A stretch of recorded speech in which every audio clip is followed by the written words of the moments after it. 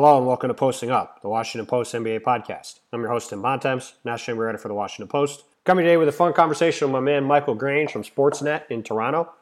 Michael and I talked a lot about the Kawhi Leonard trade. Also talked about why DeMar DeRozan leaving Toronto was such a big story in Toronto and why there were so many people in the city who were disappointed that DeMar was traded and why he had such a connection to that place in a way not many players do these days. Also got into what the future of the Raptors will look like with Kawhi Leonard and Kyle Lowry leading the franchise, with Dwayne Casey being replaced by Nick Nurse, a very different look to the Raptors. Got a little bit into Kawhi's health and also touched a little bit on both Steve Nash going into the Hall of Fame and the future prospects for the Canadian national team, which is rapidly becoming one of the rising powers in the world and has a chance to take a big step by going to the World Cup next year. So fun conversation with Mike. Hope you enjoy it. And with that, let's get right to it.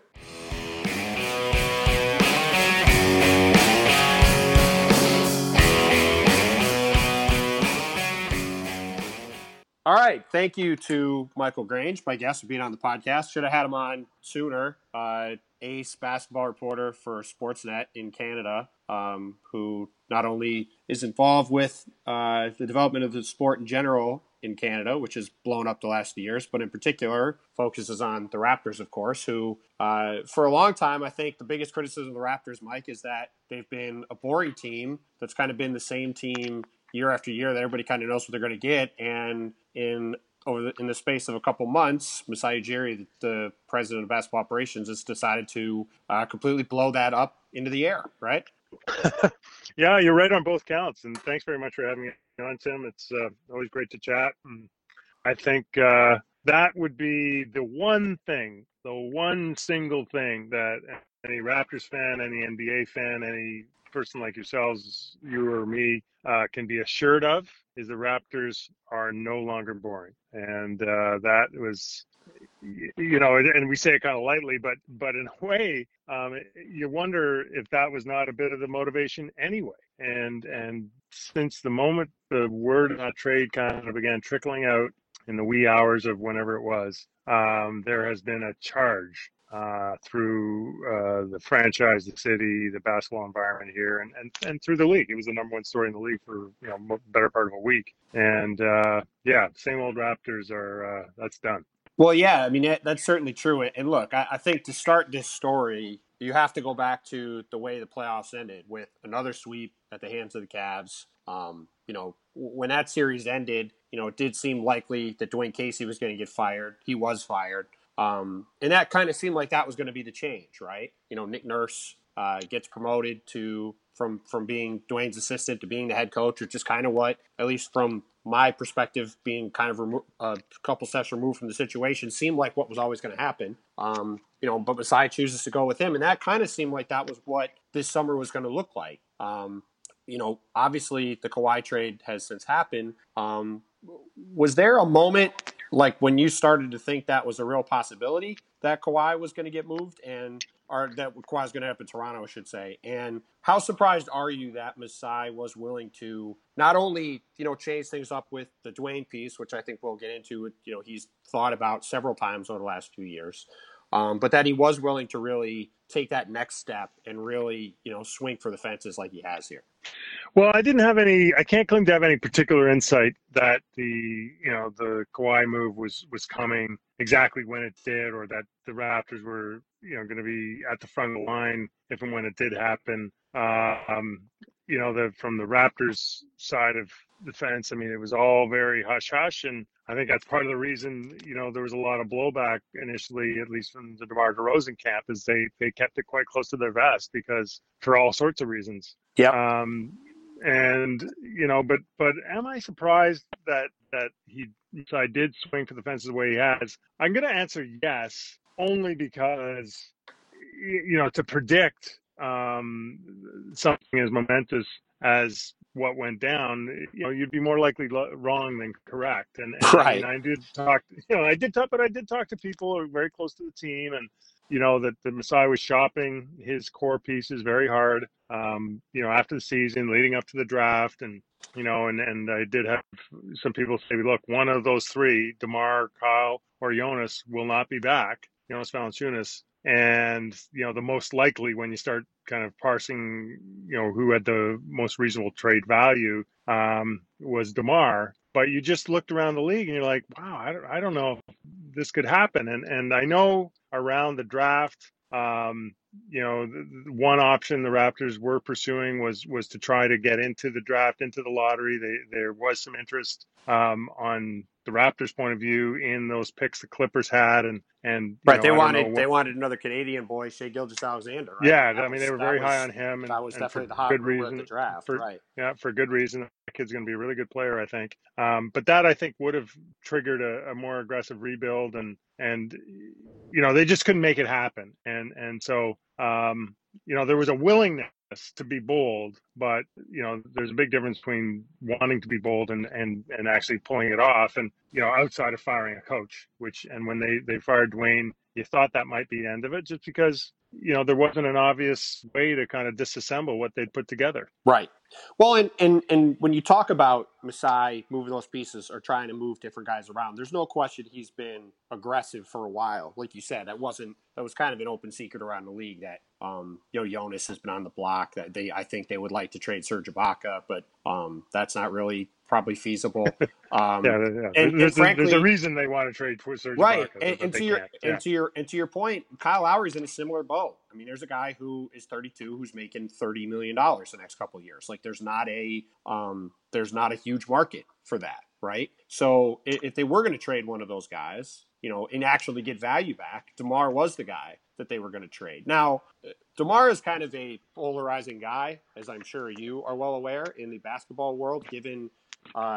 He is kind of an old school game. He's not a great defensive player. He's kind of a throwback guy to like the 80s and 90s, which I think personally has depressed his how good he actually is in the eyes of a lot of people. But that being said, I think for people who aren't in Toronto, I don't think they quite understand. Like, after the trade, there were a lot of people who were mad that the Raptors traded DeMar DeRozan. I think to a lot of basketball fans, there was some confusion in that. Not because DeMar had been there for a long time, but that Kawhi is such a good player. But I was hoping that you could kind of shed some light for people who aren't really plugged into the Toronto scene on just how important DeMar was to that franchise and why the fans there do have such a connection to him. I think understandably, given some of the things that he did to kind of set a new course for the Raptors going forward. Yeah, I mean, it's a great question, and that's why, I mean, like, I'm sure I've covered big trades before. I'm sure I'll cover more of them, but I would be surprised if I cover a trade that's as sort of just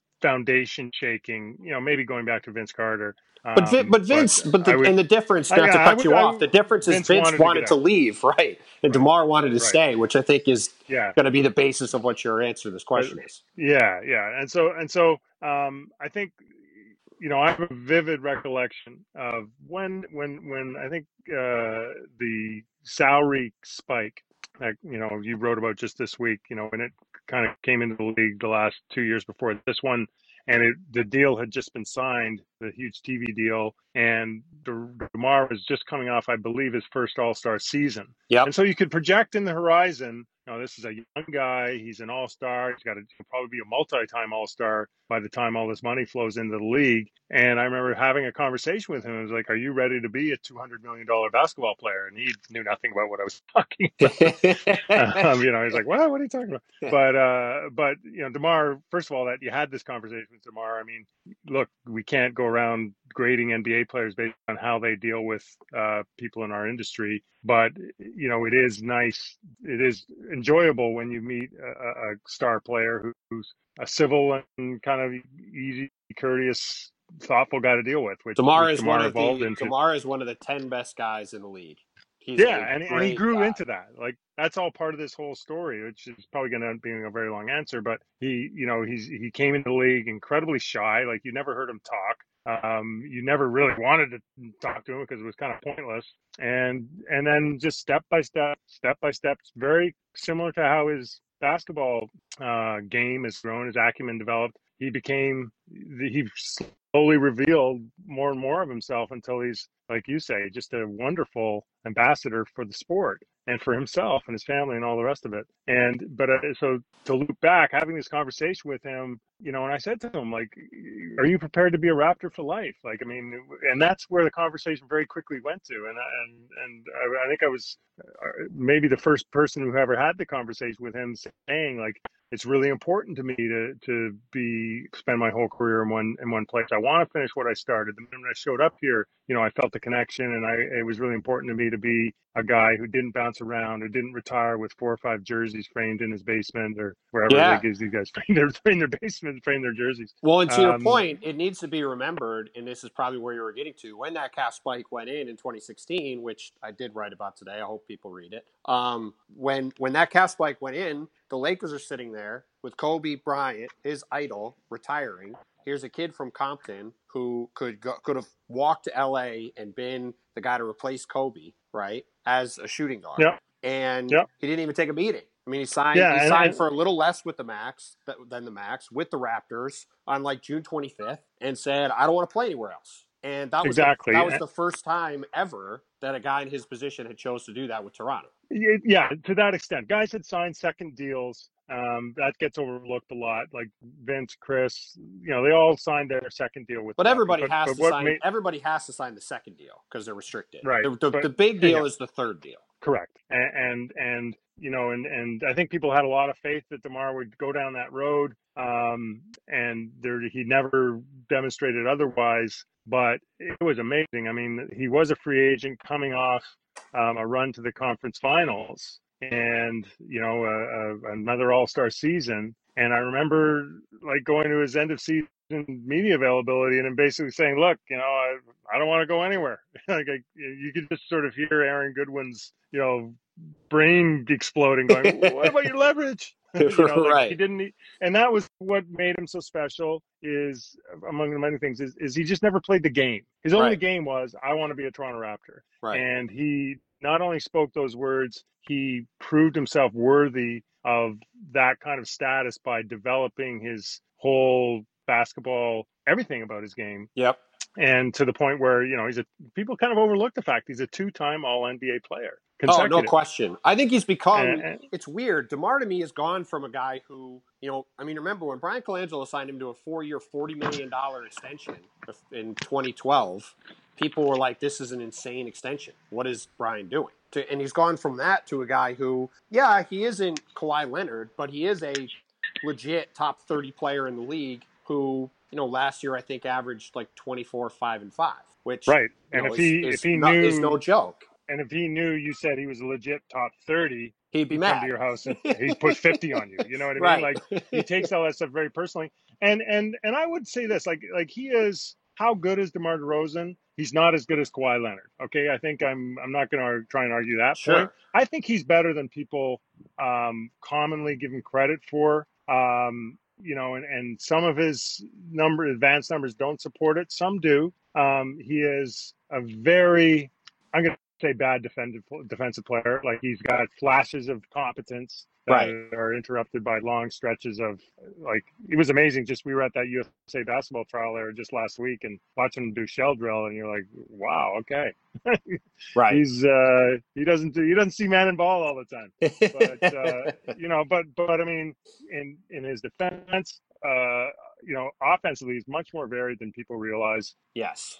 His assist rate, I think, was nearly 20%. Like, it was very high, career high, puts up really high and consistently high assist numbers, is a good pick and roll player, can create for other players. And in the James Harden tradition, is one of his best friends from LA. He we say up here, like, sure, he's not a great 3-point shooter, but he's making a lot of 3-pointers. Right. And does that as well as arguably anyone in the game outside of James Harden. So, I think the thing to me that sums up DeMar in kind of an easy way is that I think people have just begun to overrate or underrate, I should say, that being a volume scorer on a good team is an important skill. Like, it's one thing to say that, like, a guy's a really good role player, like Danny Green, who the Raptors got in that trade. Danny Green's a really good role player. We fall in love with those guys. Right. Danny Green's a really good role player that you put him in a box and say, hey, listen, play defense and make threes. Danny Green can do that and is a really good fit in that role. But it's one thing to be a guy who fits nicely into a role. It's another thing to be, all right, you're going to be the leading scorer on a team that wins 59 games. Like that part of it to me is underrated, where, yeah, like you said, he has flaws in his game, but the strengths that he has have certainly allowed the Raptors go from a team that had won one playoff series in their history to one that has gone to the playoffs 5 years in a row, has won more than 50 games, I think 4 times for the first time ever.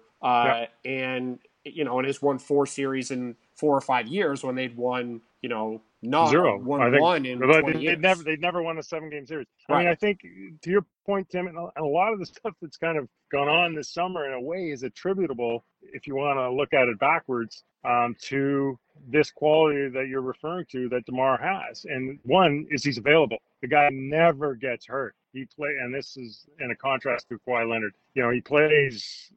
He's had one injury in his entire career that kept him out for more than, I think he was missed 22 games one season, and otherwise he's played like 98% of the available games, plays big minutes. And if you look at the Raptors, why did they win 59 games last year? Well, I think they went like 39-2 against sub-500 teams. Right. And why did they do that? Because DeMar DeRozan, they beat everybody. Tuesday they beat night, everybody they're supposed to because they show up. Tuesday night in February, no one else wants to compete. DeMar he'll get you a win. And look, it's not sexy. It's not Giannis. It's not LeBron. It's not Anthony Davis. But it is a guy who leaves nothing on the table in terms of his commitment to being a great pro. But the issue, the reason he traded is there does seem to be a bit of a ceiling there. And, you're not a legend. You're not making it to the NBA Finals because you're giving it to Charlotte in November, right? You got to be doing it against the best competition in May and June. And that's where he struggled a bit. And that's where the team has struggled a bit. And that's why, if you want to change that trajectory, the judgment was made that you had to change the mix. Right. Now we'll shift off of DeMar a bit. But the guys sorry, there. Yeah. No, and I just want to finish the point because I rambled. But in the context of all of that, this guy was absolutely, truly beloved. Even guys people in the city who maybe were kind of struggled with him as a player, no one struggled with him as a franchise player. No one struggled with him as a person. And there was a genuine, legit sadness, because DeMar seemed sad. And from even people who are like ecstatic that Kawhi Leonard's now a Raptor, I think, if they're being honest, would be sad that it had to come at the expense of DeMar DeRozan and his happiness, just because he was that legitimately, people were fond of DeMar DeRozan. I don't know how many guys in the NBA can have countries and cities legitimately say that they're fond of their star player.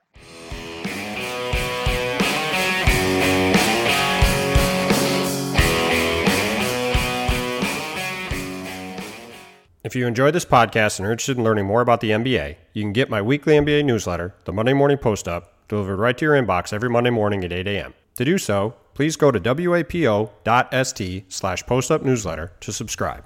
You'll get an original column from me, links to my work from the past week, links to work from both my colleagues at the Washington Post and other writers from around the web about the league, a viewing guide for the week ahead, and some dining and pop culture recommendations. Again, to subscribe to the Monday Morning Post-Up, please go to wapo.st/postupnewsletter and start your week off right with everything you need to know about the NBA.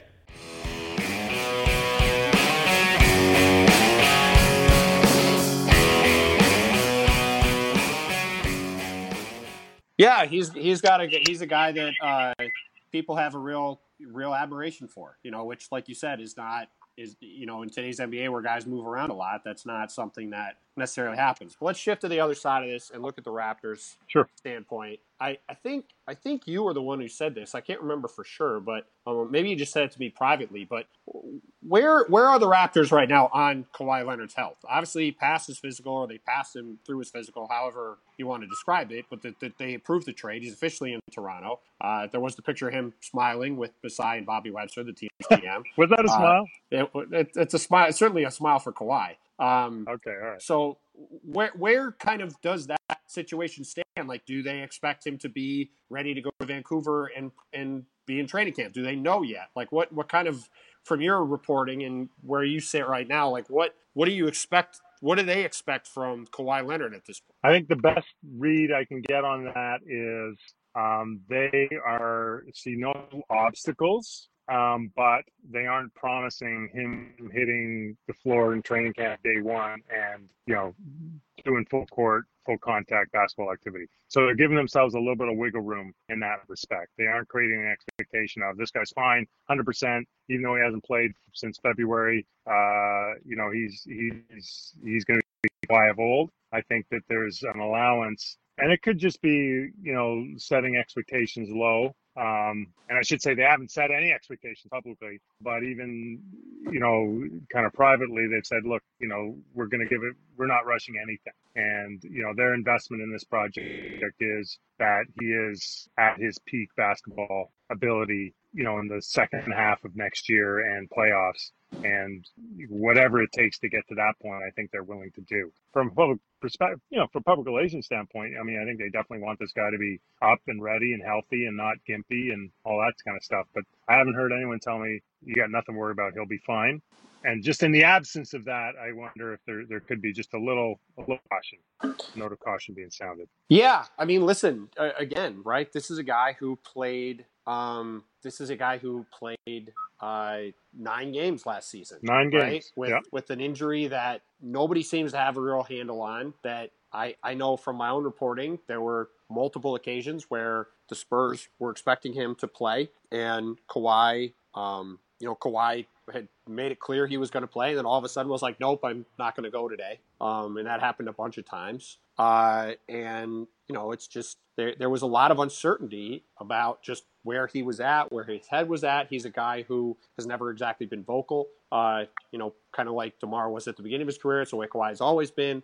Just not somebody that's ever really, not that he has bad relationships with anybody. Like, he had a good relationship with Greg Popovich right to the end. But he just isn't a guy that is really out there like that. And it does, it is going to be really interesting to see how this plays out, because if he does show up for training camp and he's limited or not doing anything, this isn't San Antonio. Toronto is one of the biggest media cores in the league. There's going to be a lot of people up there going crazy saying, wait a minute, we traded DeMar DeRozan to get this guy who now still isn't healthy after a year and a half. What are we doing? Yeah, that's kind of like this is a high risk, high reward move. But that is the one element of it that kind of got swept away. Like, people all over the league, but in this market maybe especially, have kind of, we're just going to plug Kawhi Leonard in. He's going to be the guy who won the Finals MVP, and everything's going to be great. And no one really wants to talk about what could happen if he plays 45 games and he just can't quite get right, and is this sort of distraction that kind of tears at the fabric of things, which is conceivable. And it doesn't mean Kawhi Leonard's a bad guy. It means he's a guy coming off, dealing with a pretty significant seeming injury, a mysterious one, trying to preserve his value and his career. And he's shown that he's certainly prepared to do that over and above what his previous franchise might have expected of him. And I would presume going into free agency that he'll, quite rightly, will prioritize that again over this new franchise. So, that's kind of like the where all of this could really unravel, and where, it could really look bad, where you've punted on, potentially what you did have for sure with DeMar DeRozan is a lot of wins and a lot of playoff, chances to make the playoffs. And if the return on that is, a guy who doesn't do much when he's here because of his health, and then is gone in a year, and, that's, you kind of look bad doing it. But already there's an excuse out there waiting, which is, okay, if that happens, then we're pivoting to rebuilding, and we were going to have to get there anyway. So this just accelerates that process, and we can dive into that with both feet, or I guess you don't dive in with both feet, but you know what I mean. Well, I was going to say, it does seem like Masai made this move with an eye on that, right? That if I'm going to swing for the fences, and if it doesn't work, I'm fine turning this over, because I'm ready to turn it over. Because I don't think you make this move if you're not willing to do that, right? I agree. And depending on how you perceive risk, that is the downside risk. And some people would say the real risk the Raptors were facing in not making a move is a year from now, DeMar DeRozan, you'd either have DeMar DeRozan opting in to the last year of his deal and kind of screwing up plans to break up the core that year when everyone's a year older and it was really time to rebuild, or being under pressure to sign an 11-year veteran to a long-term max deal, almost like in a legacy type play. Yep. Which could have been pretty darn awkward. So in a way, this is very much a rip the Band-Aid off fast type set of circumstances, and like I said, I think Masai Ujiri, one thing he does well is he's very good at setting expectations both internally and externally. And, I think it's almost become accepted that if this all blows up, then we will blow it up. And, we'll just pivot hard and fast to a rebuild, which I think we can all agree. If you are going to rebuild, you better do it sooner than later. Yeah, that's usually if you try to drag something out longer to try to hang on to the glory days in the NBA, that doesn't work, right?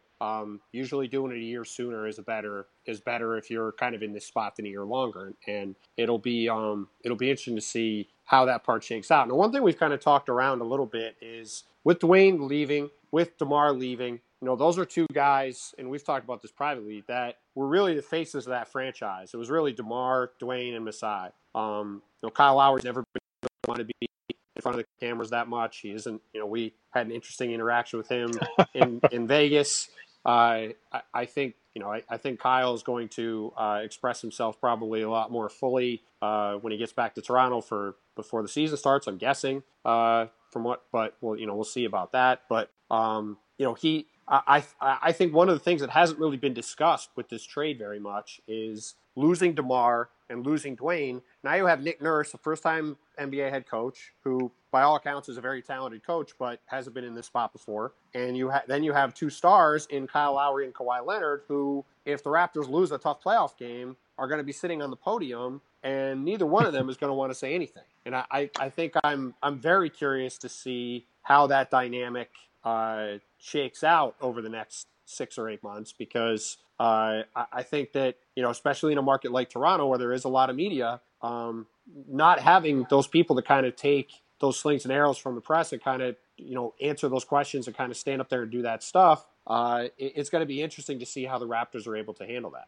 Yeah, and I think I wrote about this when I was in Vegas, and based on that, there's a little contingent of Canadian media that went down there. It was our first opportunity to talk to DeMar. It was our first opportunity to talk to Kyle in the wake of the trade, and DeMar, as usual, was very forthcoming and spoke his mind. And Kyle was weird, right? Like he kind of gave the non-answers and the runaround, and it's like Toronto local media, we've seen it, we're used to it. It happens not always, but occasionally. Sure. And he can be very good too. But I think some of the national media were like, why is he doing that? You've got Kevin Durant talking about any subject under the sun, and you go on right. down the list. Right. So it wasn't like it was no one else was holding forth.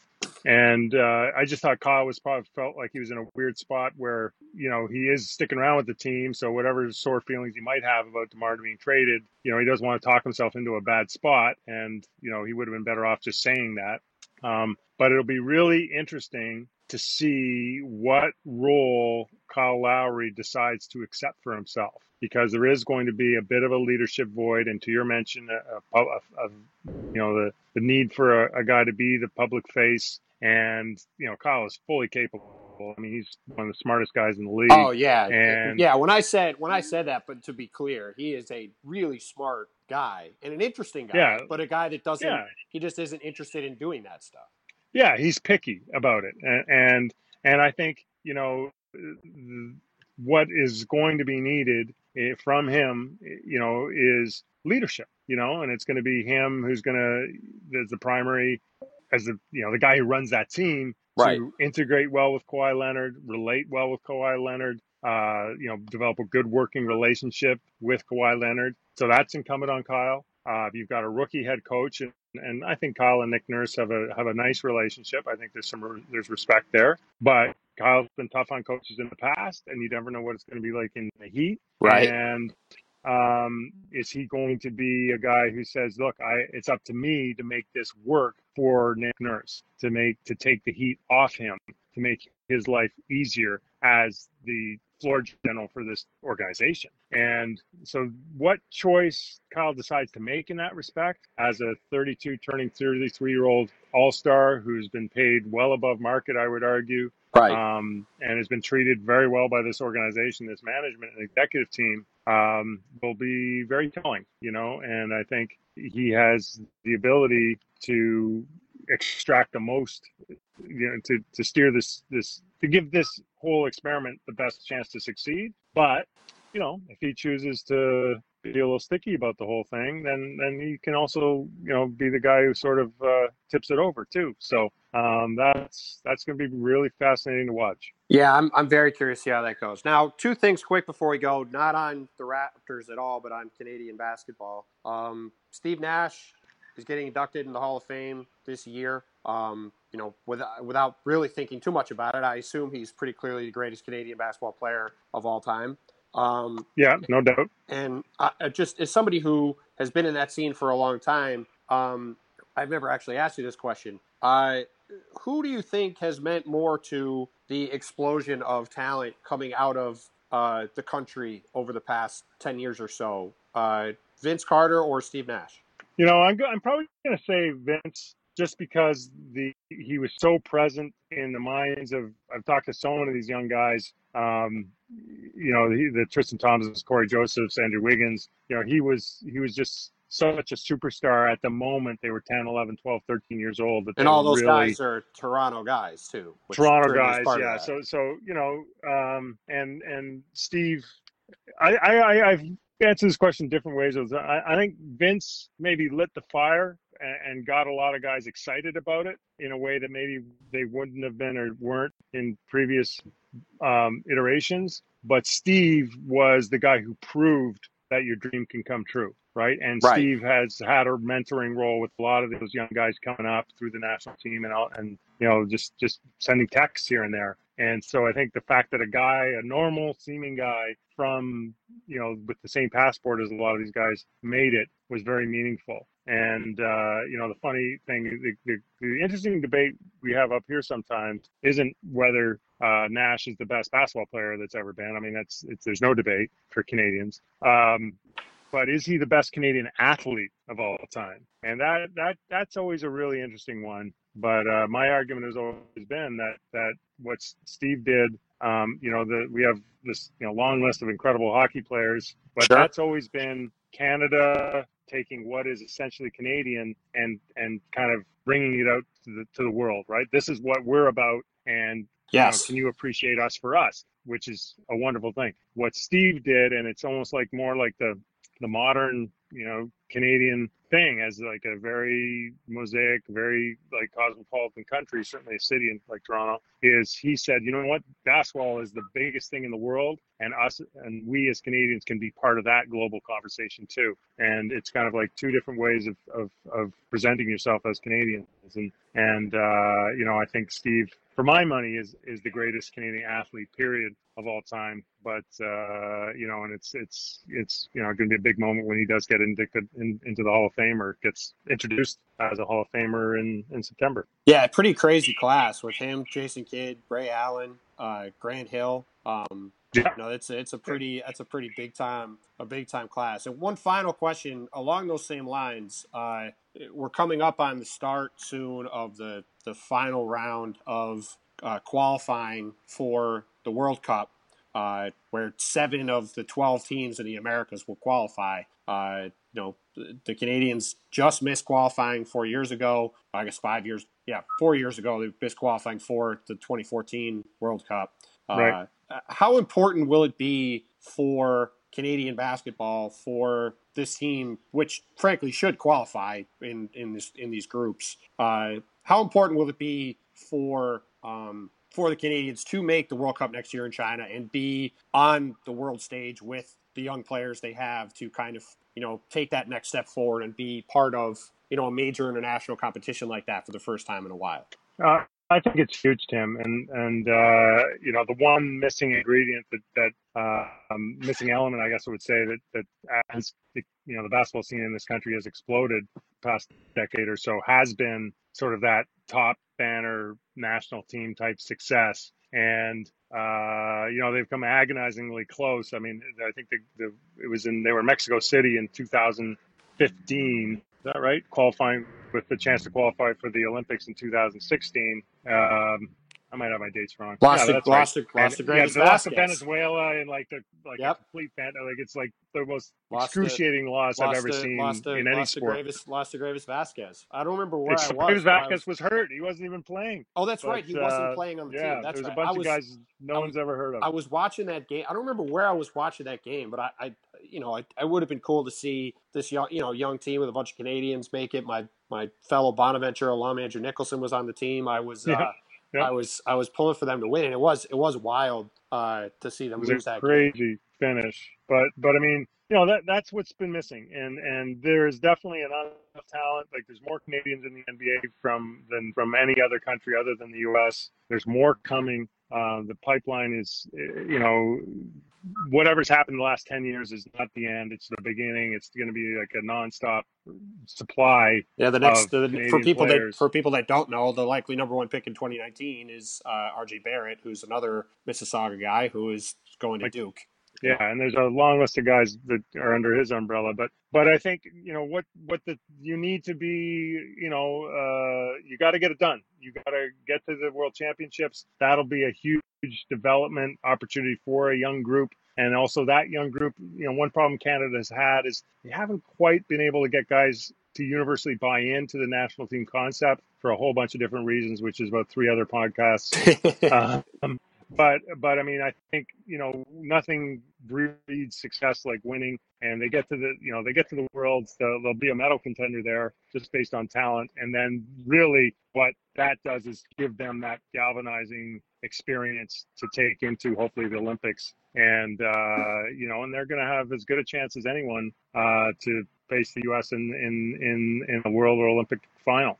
They just need experience and commitment. And, so yeah, this round of qualifying is huge for them, but I think they'll do it, and then it's a matter of what they can do. I get confused. The Olympics are in the Worlds are in China. The World Cup is in China, and the Olympics in Japan 2020 will be in Tokyo. So there we go. It should be fascinating. So all right, man, I appreciate the time. Let people know where they can follow you on Twitter, and if you've got any stories you just did or you have coming up that you want them to look out for.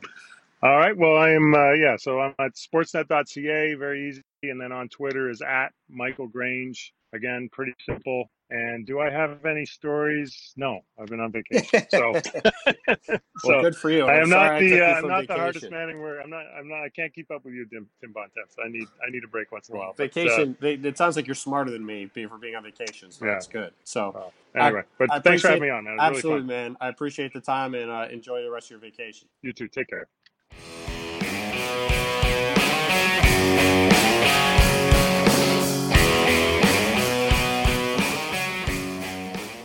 Thank you to Mike for doing the podcast. I really appreciate it.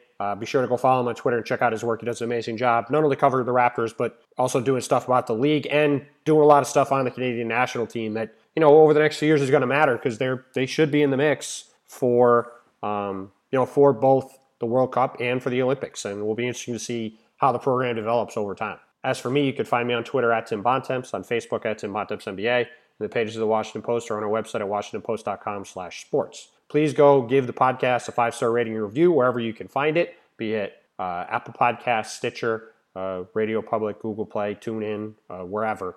The rating and review really helps a lot, so please do that. Please go support Glenn Yoder in the Western States, who do the theme music for the podcast. Glenn is the NBA editor of the Post, good friend of mine. His band is great. Definitely go support them. Also go check out our other podcasts at washingtonpost.com/podcast. We have more stuff coming in the future. Excited about it. A lot of great stuff there. Definitely go check all that out. Thank you, as always, for listening to the pod, and we'll talk to you all again soon.